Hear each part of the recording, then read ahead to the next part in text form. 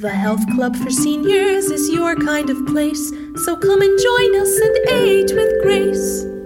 Hello, everybody. This is DG talking to you from Aging with Grace. Today is March 25th.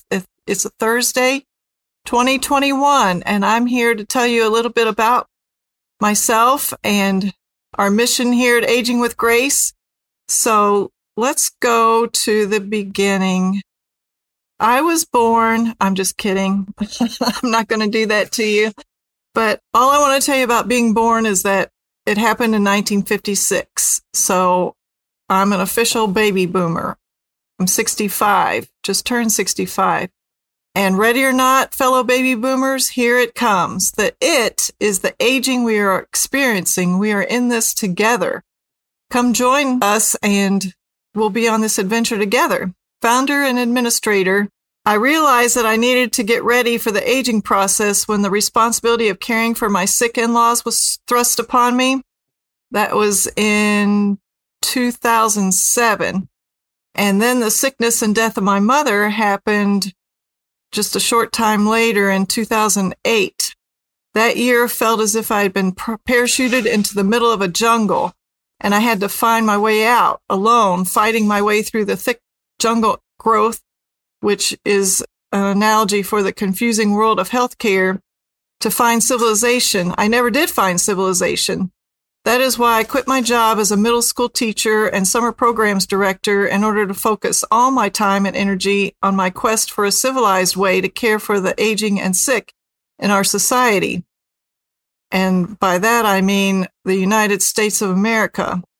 After 2.5 years of studying at the University of Kentucky, where I earned a master's degree in healthcare administration, and several more years of working, networking, and volunteering locally with people who work in senior services and government agencies that serve the aging in our area, it was time for me to open Aging with Grace, Aging in Place, the Health Club for Seniors in 2015. So I quit my job in 2008. I graduated from UK in 2010, and I started the company in 2010, but we weren't able to open until 2015 because it took that amount of time to secure funds, startup funds, and to obtain the certificate of need.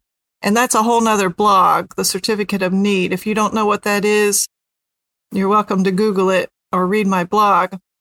So, welcome to civilization. Welcome to the club. My entire life has been a preparation for this mission of improving the lives of seniors.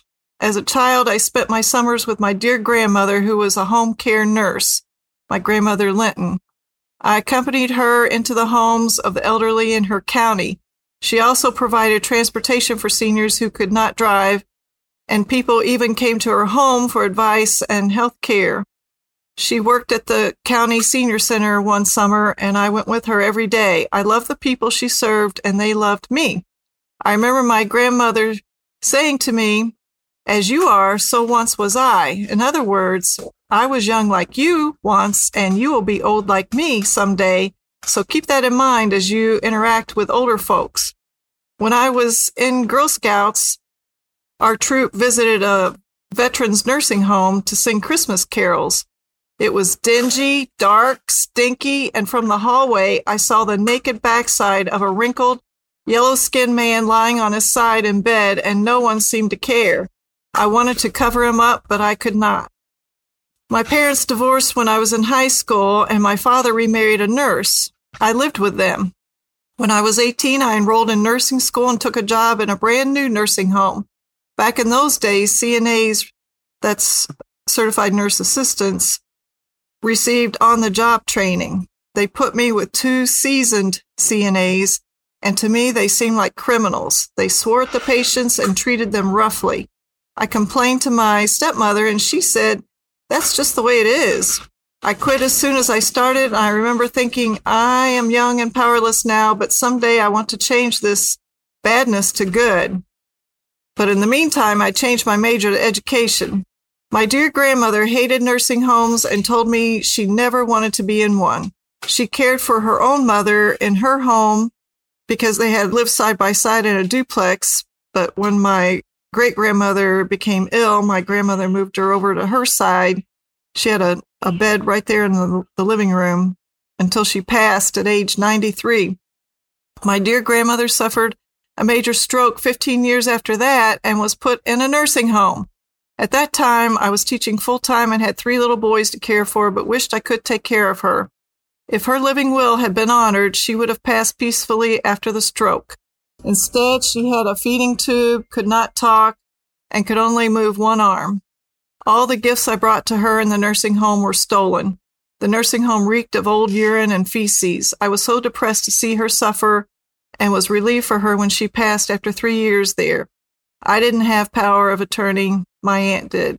My mother always wanted to be a nurse and practiced on my 3 siblings and me. Her older sister, my Aunt Maureen, was a registered nurse in another state. My mother admired her greatly. After my parents divorced, my mother moved to Florida to be near her mother and her sister, the RN. So she went back to school and earned her license as a practical nurse as soon as she could after her youngest child was in school and took a job in a nursing home. The nursing home where my mother worked was horrendous. I remember visiting her there and hearing people moan and cry out. One lady grabbed me and looked at me, pleading with her eyes, crying, "Help me, help me, help me, please help me."